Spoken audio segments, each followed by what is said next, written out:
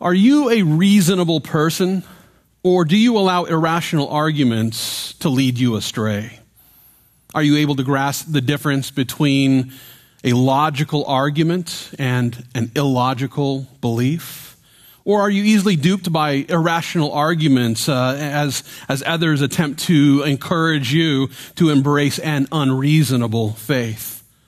Now, with these questions in mind, it's important for every believer to realize that the Lord has provided us with universal laws of logic, and with these universal laws of logic, He's given us the ability to embrace a faith that's founded on the facts. And while our relationship with Jesus is most certainly based on a faith in Jesus Christ, reasonable arguments can bring us to that point of seeing that it makes the most rational sense to believe in Jesus Christ. At the same time, what this also means, well, everyone who rejects the Lord Jesus Christ has actually embraced irrational arguments that result in an unreasonable unbelief. That being the case, it's my hope that this study today, that it'll help us to see that those who are rejecting the Christian faith are actually relying on irrational arguments as they attempt to justify their rejection of Jesus. And as we consider the irrational arguments of the unbelievers that we find here in our text today, well, it's my prayer that we'll begin to see how easy it is to address the unreasonable arguments of every unbeliever. Now, with this as the focus, I'd like you to open your Bibles with me to Luke chapter 22. Here we find Christ Jesus being interrogated by unreasonable unbelievers. Now, as you make your way to the 22nd chapter of Luke's gospel account, well, I just want to take a moment to put our text back into its context. I want to remind you that we've been considering Luke's account of the night when Jesus was arrested.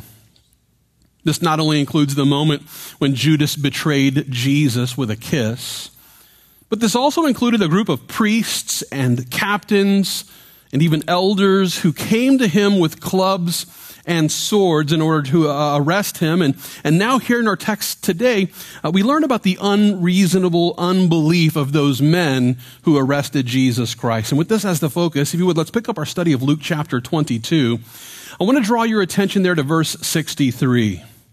Here we learn that the men who held Jesus mocked him and beat him, and having blindfolded him, they struck him on the face and asked him, saying, "Prophesy, who is the one who struck you?" And many other things they blasphemously spoke against him.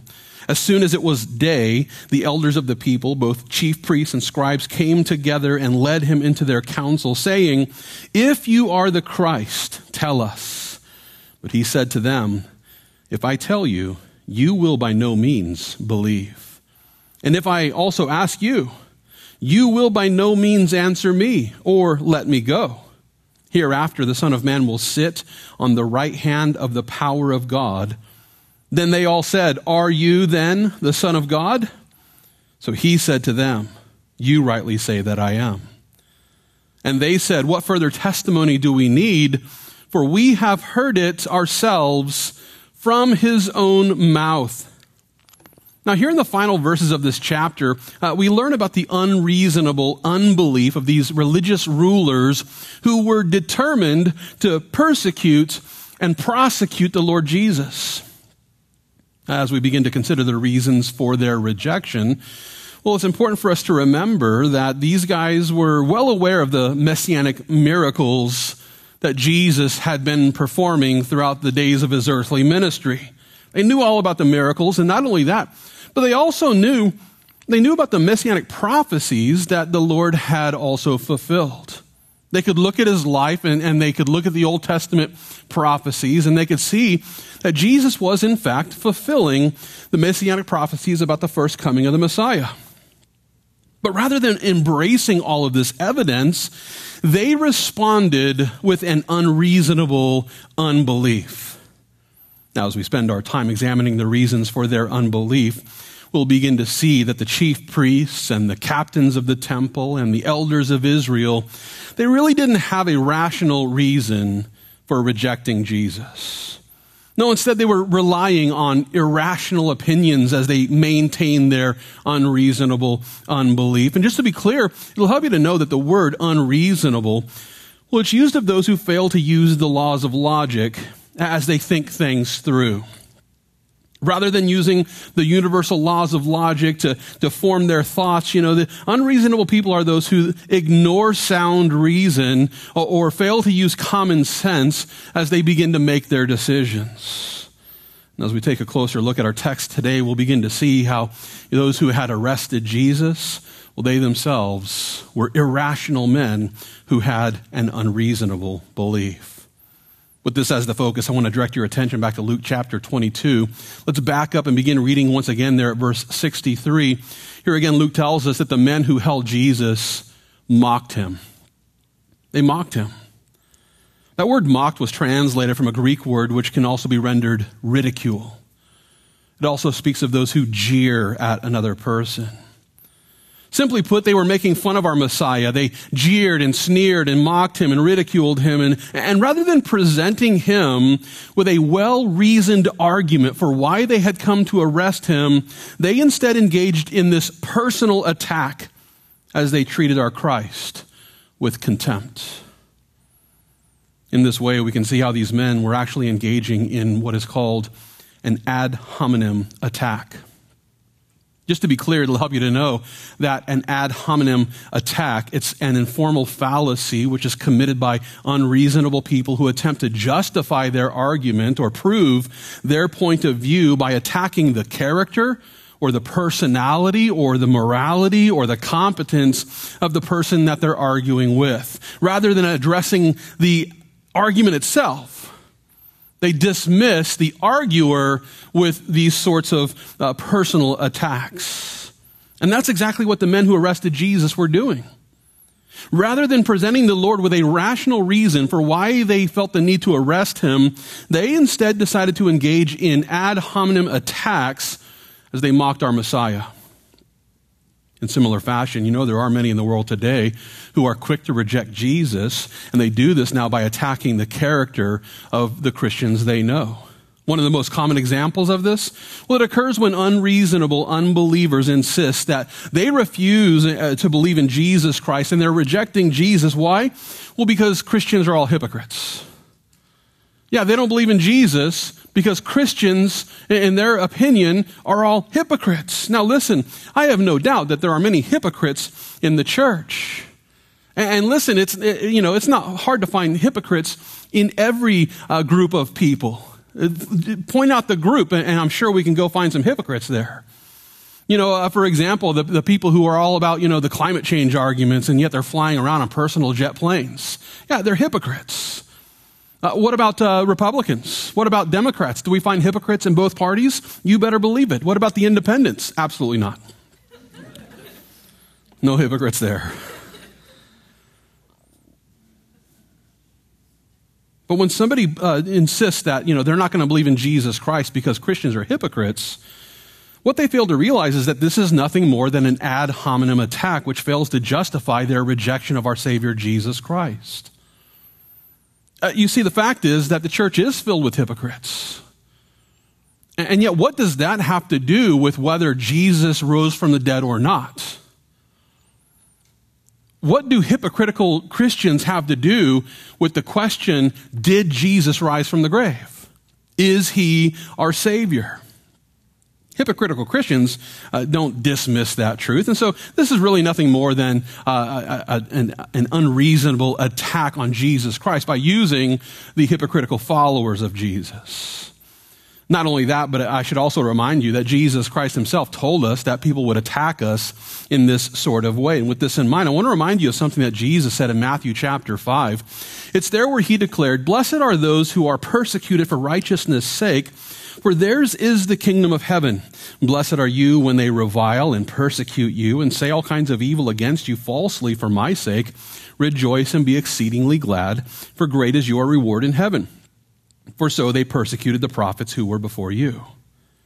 Now from this we can see here that the Christian who is mocked, the believer who is reviled or ridiculed for their faith in Jesus Christ, Well, we can rejoice in knowing that the Lord is going to bless us with everlasting riches. And yet it's also important to realize here that the Lord was actually informing us that, yeah, people are going to do this. They're going to attack the church with these ad hominem arguments.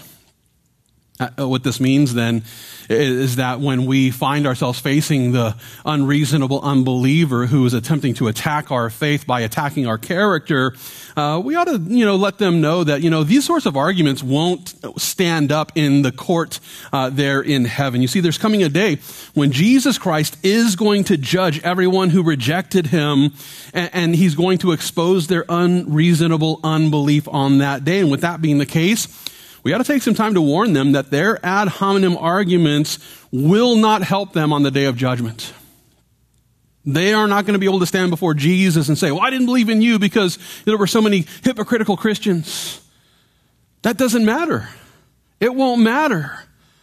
Because, listen, their unbelief isn't because we struggled to walk like Jesus Christ. Their unbelief is simply their decision to reject Jesus Christ. Therefore, it's nothing more than an unreasonable unbelief. And while it's true that there are unreasonable unbelievers who appeal to these ad hominem arguments in order to justify their unbelief, well, it's also true that there are also unreasonable unbelievers who will even go as far as engaging in ad baculum attacks. Now, if you're wondering what this means, let's back up and take another look at Luke's account, which is found here in Luke chapter 22. I want to take another look there at verse 63. Here we learn that the men who held Jesus mocked him and beat him. They beat him. That word beat, well, it's translated from a Greek word, which can also be used of those who are scourged. And so we see here that those who had our Christ in custody, they were not only abusing him verbally with ad hominem attacks, but they were also abusing him physically. They beat him with a rod and they scourged our Savior. Now, as we consider the way that they abused him physically, it's important for us to remember that they still had yet to present him with a rational reason for his arrest. I want to remind you, it was back in verse 52 of this same chapter.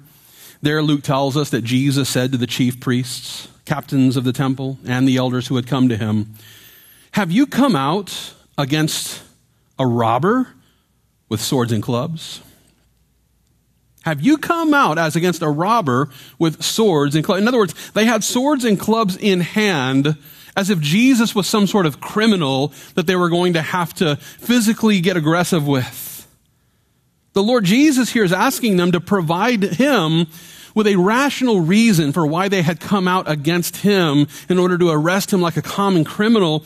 And as far as we know, they didn't present the Lord Jesus with a reasonable response. No, instead they simply engaged in ad hominem arguments as they mocked our Messiah.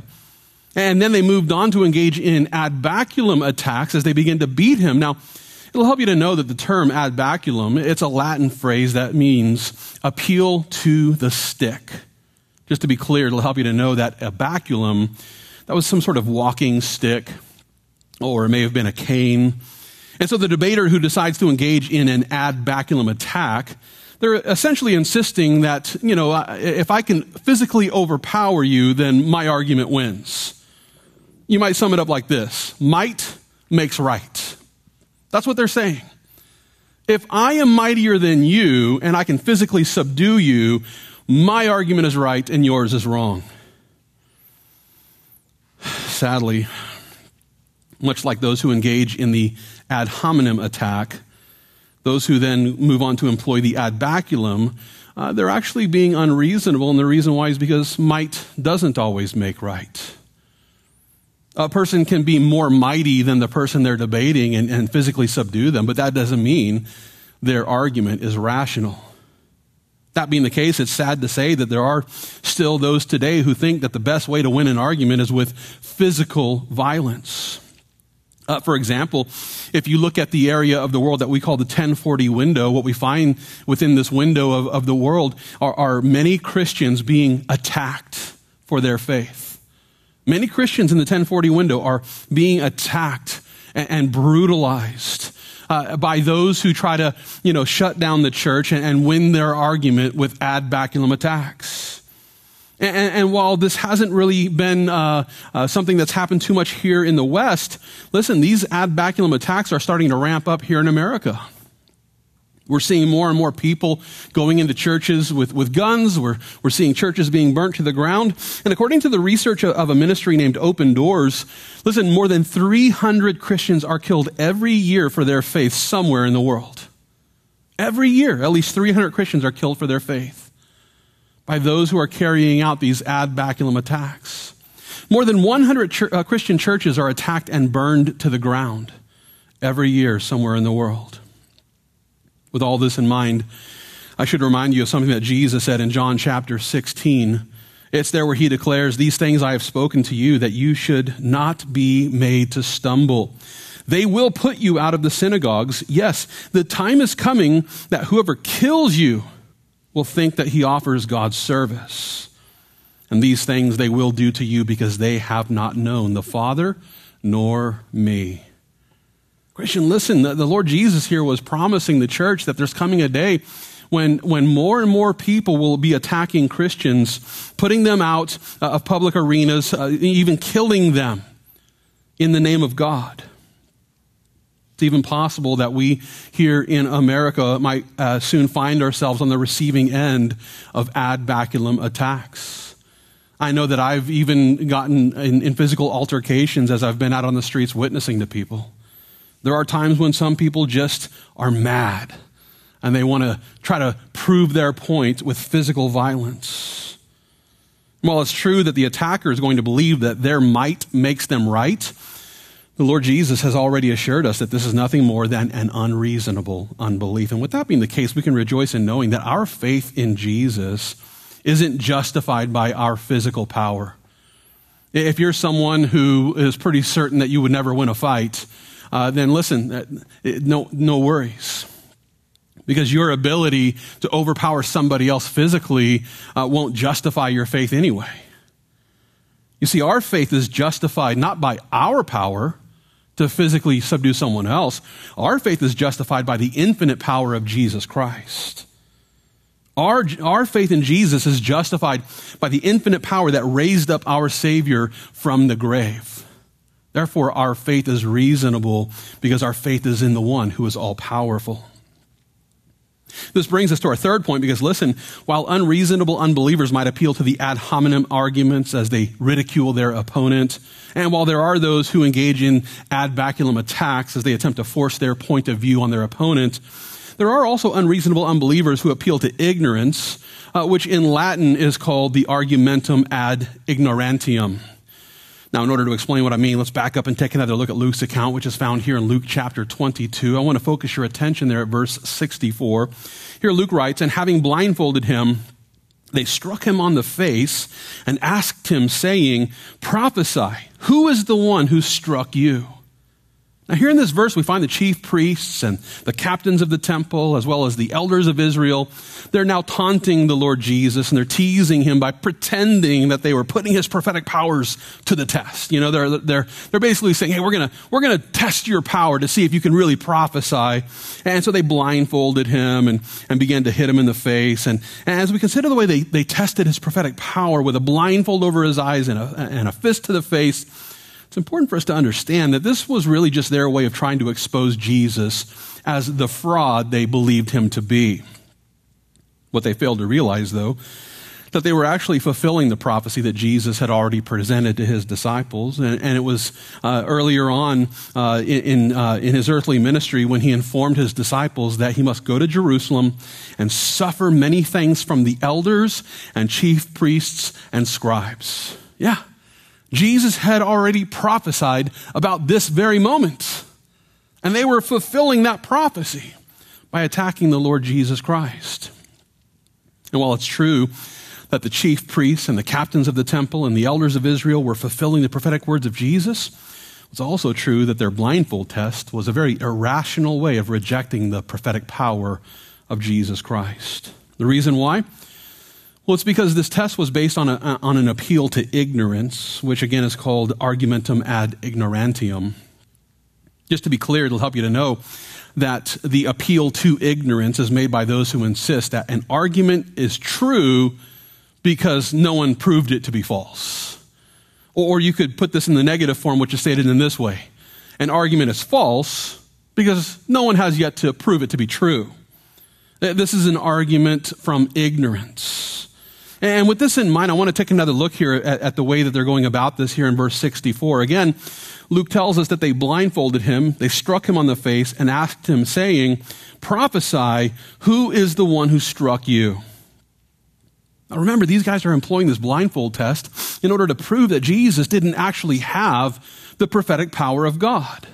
And while they were confident that this would expose Jesus as being a false prophet, what they failed to realize is that this test was actually based on an appeal to ignorance. The reason I say this is because, these guys were essentially saying this. They're essentially saying, if you don't prove that you have prophetic power right now according to this test, then this is proof that you don't have prophetic power at all. It's an appeal to ignorance. From this, we can see that the unbelief of those religious rulers, it was entirely unreasonable. And the reason I say this is due to the fact that they were appealing to ignorance as evidence for their own point of view. Their point of view is that Jesus is not a prophet. And they're essentially saying that if you don't have evidence right here and now, then you're not a prophet. We see the same sort of unreasonable arguments coming from those who insist that, no one has ever proven scientifically that God exists. Therefore, God must not exist. Really? So science is the only way we prove things? Can you scientifically prove that science is the only way to scientifically prove things? Can you actually scientifically prove that immaterial laws of logic actually exist? Science isn't the only way to prove things. This is what Dr. Greg Bahnsen called the box of crackers in the pantry fallacy. It's based on this idea that the only way to answer a question is to say, is there actually a box of crackers in the pantry? How do you answer that? You go open the pantry and there's the box of crackers or not. But that's not the only way we prove things. And so to engage in an argument from ignorance or to say that, well, if you can't prove this scientifically, then you can't prove it at all, it's not a reasonable argument. There are those who engage in argumentum ad ignorantium by declaring there is no evidence that Jesus ever worked any miracles. Therefore, they insist that this evidence that proves that Jesus didn't work miracles. Well, you can't scientifically prove anything from yesterday. Science is based on observation. So if you're not observing Jesus working miracles right now, well, then this no longer falls under the test of science. It's a historical test. Is there enough historical evidence to believe that Jesus worked miracles? I would argue, yes, there is. We just have to go back and look at the historical evidence, the historical documents from the first century. We'll quickly see that many support the belief that Jesus actually worked miracles, but there are people today who have an unreasonable unbelief by insisting, well, you can't prove Jesus ever worked miracles. There's no scientific evidence of that. Therefore, he didn't work miracles. This is an appeal to ignorance. Clearly, these aren't reasonable arguments because they're based on this informal fallacy, the appeal to ignorance.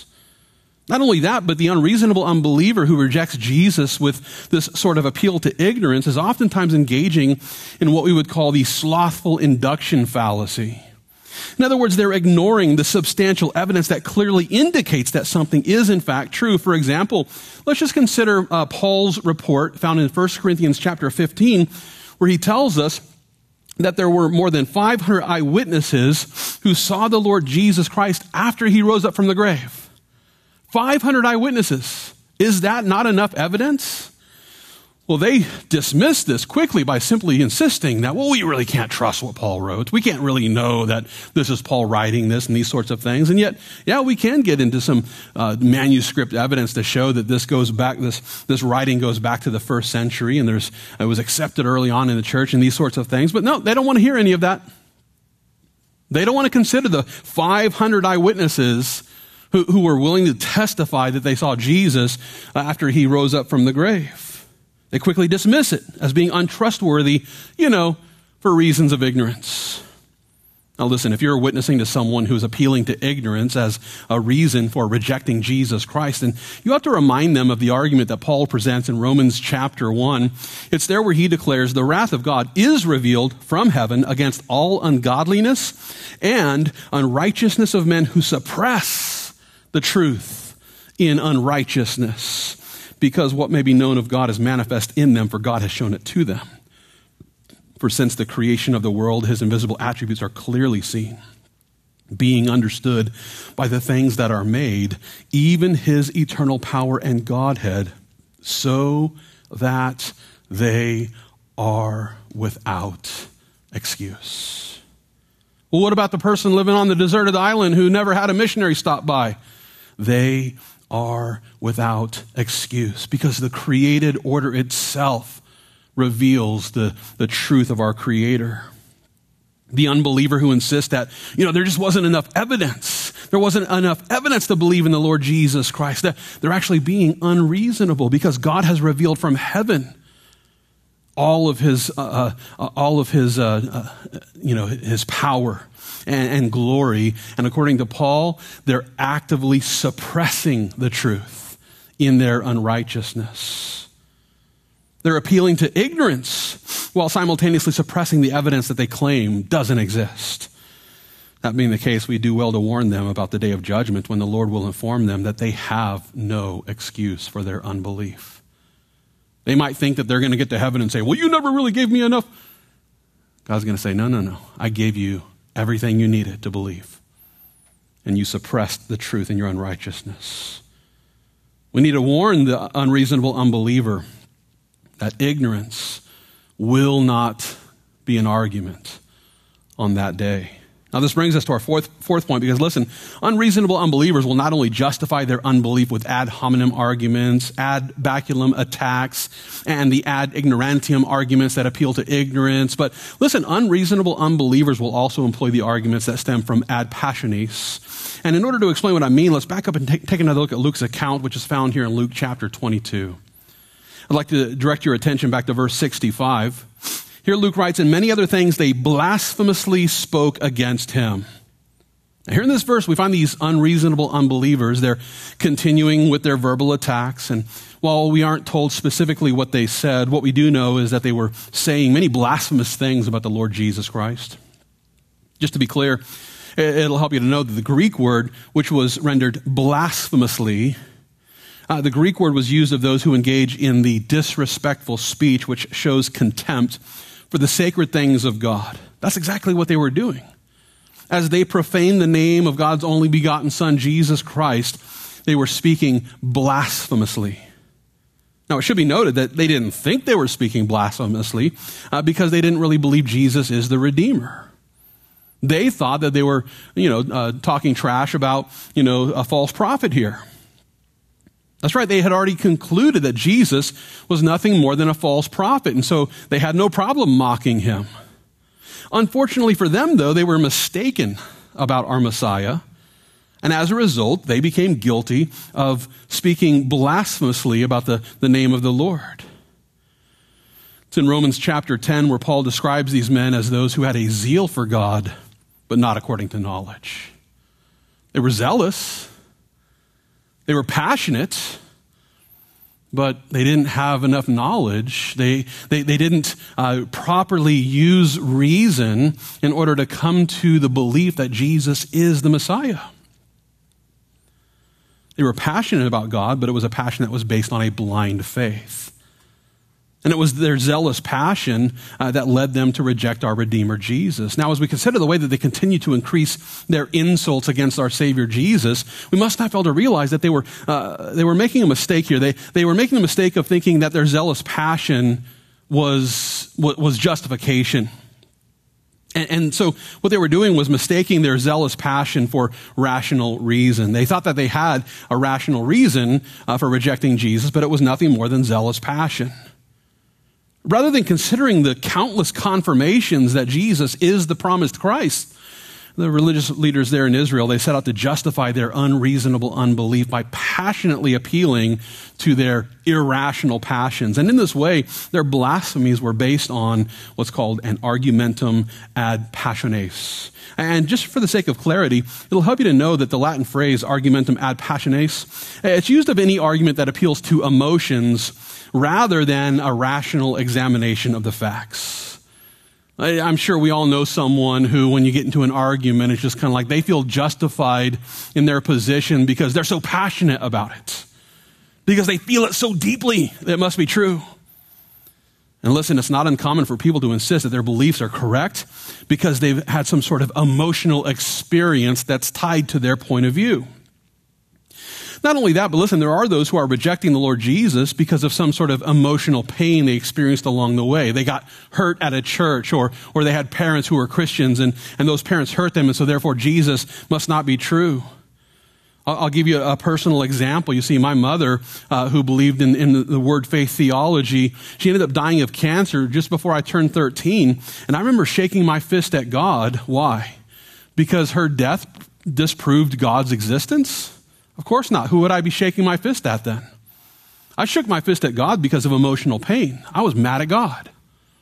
Yeah, this was nothing more than an irrational argument from my emotions.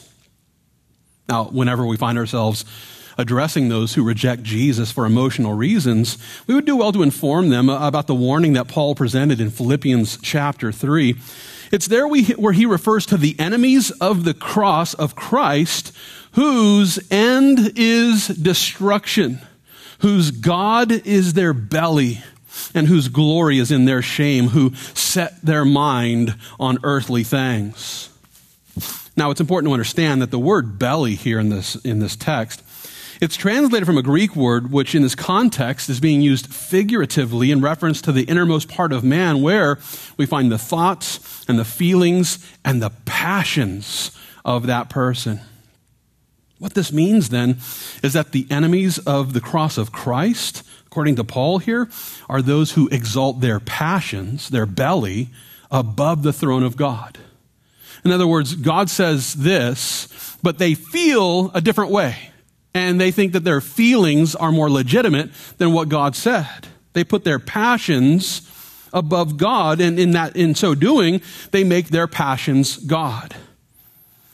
That being the case, we should warn those who are trusting in their emotions. We should warn them that the end of this idolatry is destruction. And if they continue following after their emotions, they're eventually going to be judged for their rejection of Jesus.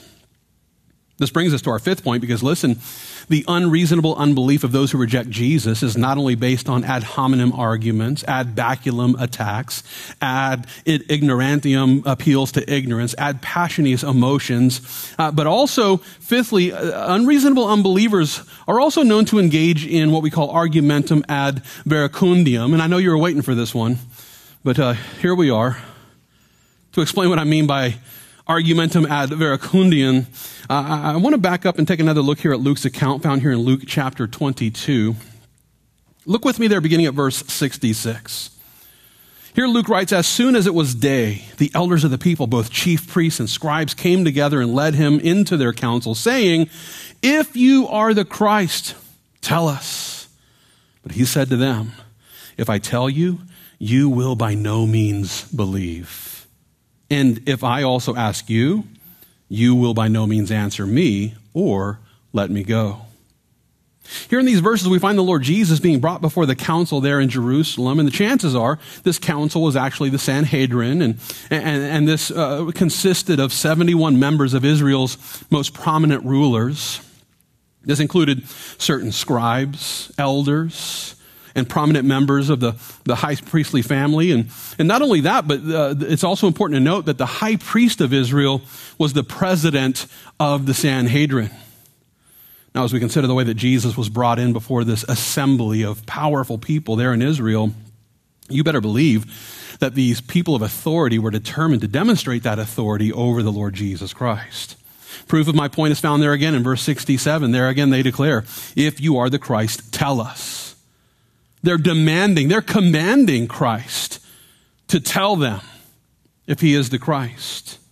And as we consider this command, it's important to understand that this wasn't some sort of honest inquiry. They weren't like, well, if you confess to being Christ, then we'll take a look at the evidence to see, if there's justification for your claim. No. They weren't really interested in discovering the truth about our Savior's divine identity. No, instead, they simply wanted Jesus to incriminate himself by claiming to be the Christ, and so that way they could then move forward with their plot to crucify him.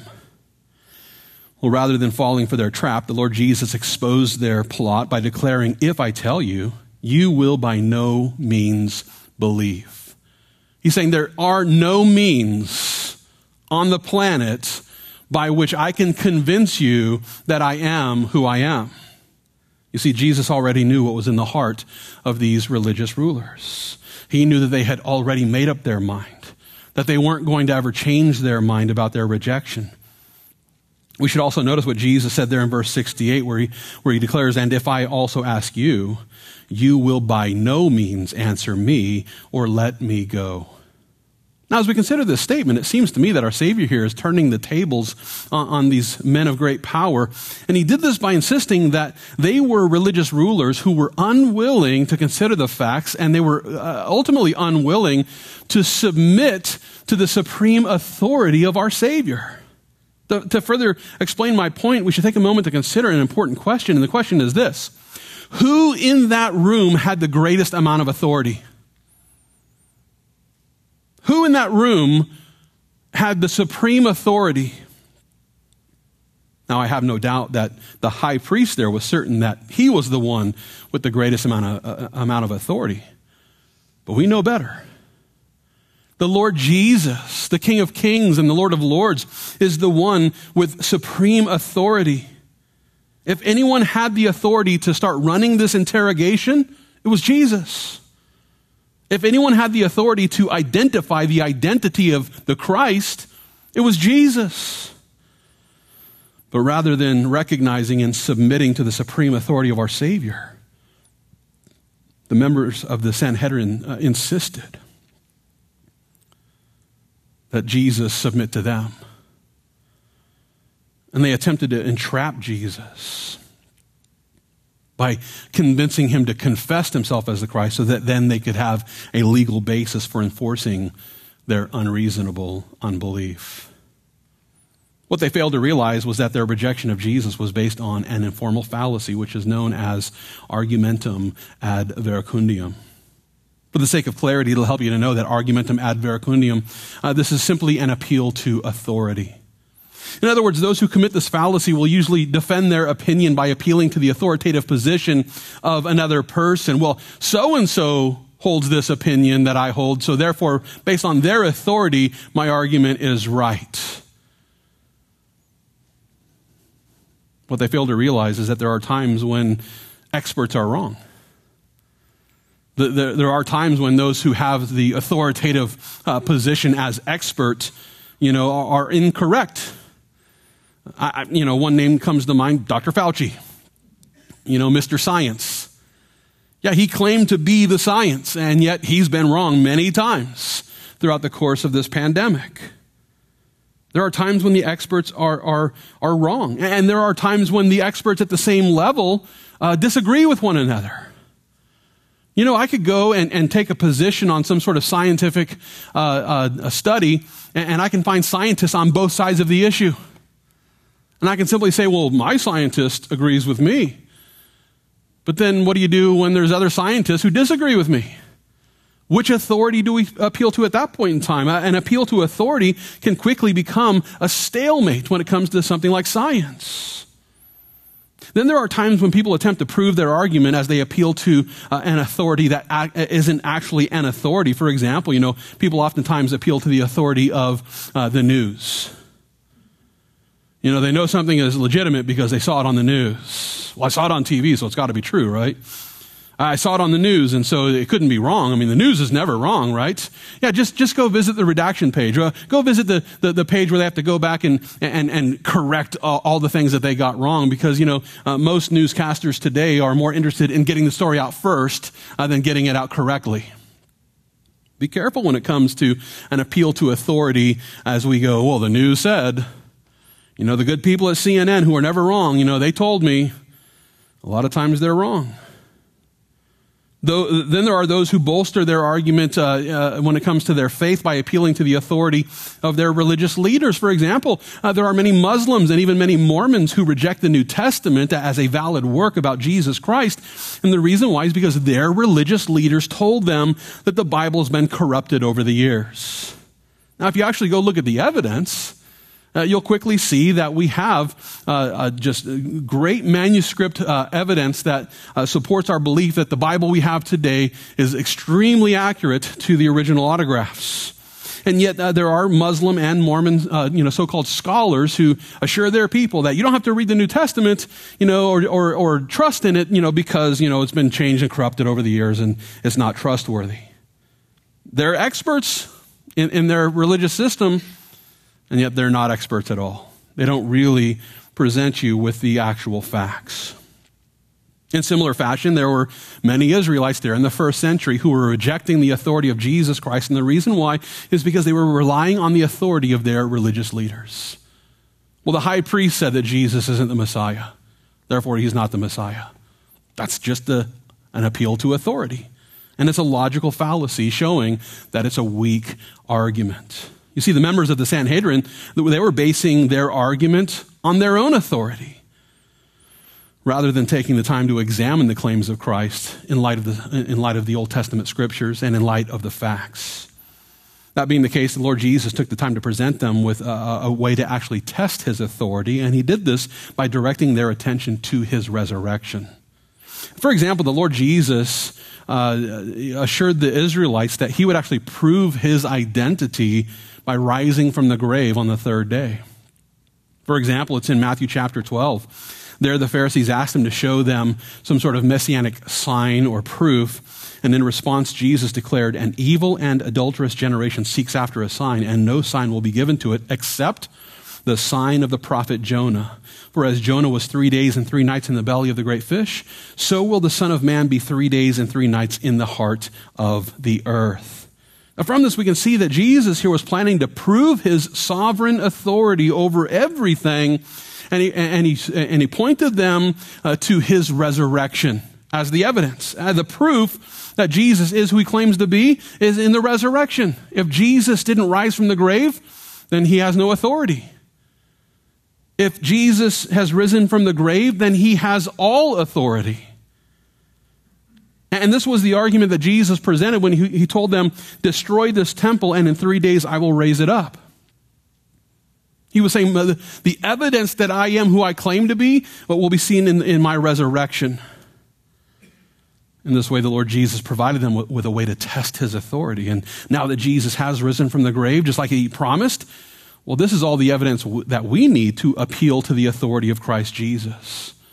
Because while it's a logical fallacy to appeal to the authority of those who, can be wrong, appealing to the authority of the one who has supreme authority is always the best move, because he is the one with true authority over everything. Now, this brings us to our sixth and final point, because listen, the unreasonable unbelief of those who reject Jesus, it's not only based on ad hominem arguments, ad baculum attacks, ad ignorantium appeals to ignorance, ad passionis emotions, and ad verecundium appeals to authority, but unreasonable unbelievers are also known to engage in what we call argumentum ad populum. To explain what I mean, let's back up and take another look at Luke's account that we find here in Luke chapter 22. I want to direct your attention back to verse 69. Here Luke writes, "Hereafter the Son of Man will sit on the right hand of the power of God. Then they all said, 'Are you then the Son of God?' So he said to them, 'You rightly say that I am.' And they said, 'What further testimony do we need? For we have heard it ourselves from his own mouth.'"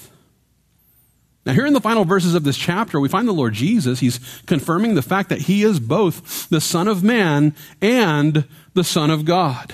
In verse 69, he refers to himself as the Son of Man who will eventually sit on the right hand of the power of God. And they took this and understood it as a messianic term. They understood Son of Man to be a messianic term, which is why in verse 70 they ask, "Are you then the Son of God?" Yeah, the title Son of Man is a messianic prophecy and term that points to also the Son of God. And as we consider both of these titles, it's important for us to remember that Jesus is both the Son of Man and the Son of God. He's the Son of Man because his humanity is the child of the Virgin Mary. At the same time, Jesus is also the Son of God, which is to say that he is the human incarnation of the infinite Logos. The Word of God became flesh and dwelt among us. Or I like the way that Paul put it in Colossians chapter 2, where he declares, "For in Christ all the fullness of the deity lives in bodily form." Sadly, the members of the Sanhedrin weren't willing to consider the claims of Christ with a rational examination of the facts. No, instead, they were quick to reject the possibility that he might just be the Messiah. And the reason why they were quick to reject this is because they already made up their minds. Before even examining the facts, they had already made up their minds that Jesus is not the Messiah. And we must not fail to notice that their final argument against his claims, it wasn't some sort of rational rejection based on the facts. No, instead, their condemnation of Christ Jesus was actually based on the unreasonable unbelief that they had already embraced. And it's here in our text today where we find them appealing to the popular opinion that they had already accepted. Let's take another look there at verse 70. Here again, they said, "Are you then the Son of God?" So he said to them, "You rightly say that I am." And they said, "What further testimony do we need? For we have heard it ourselves from his own mouth."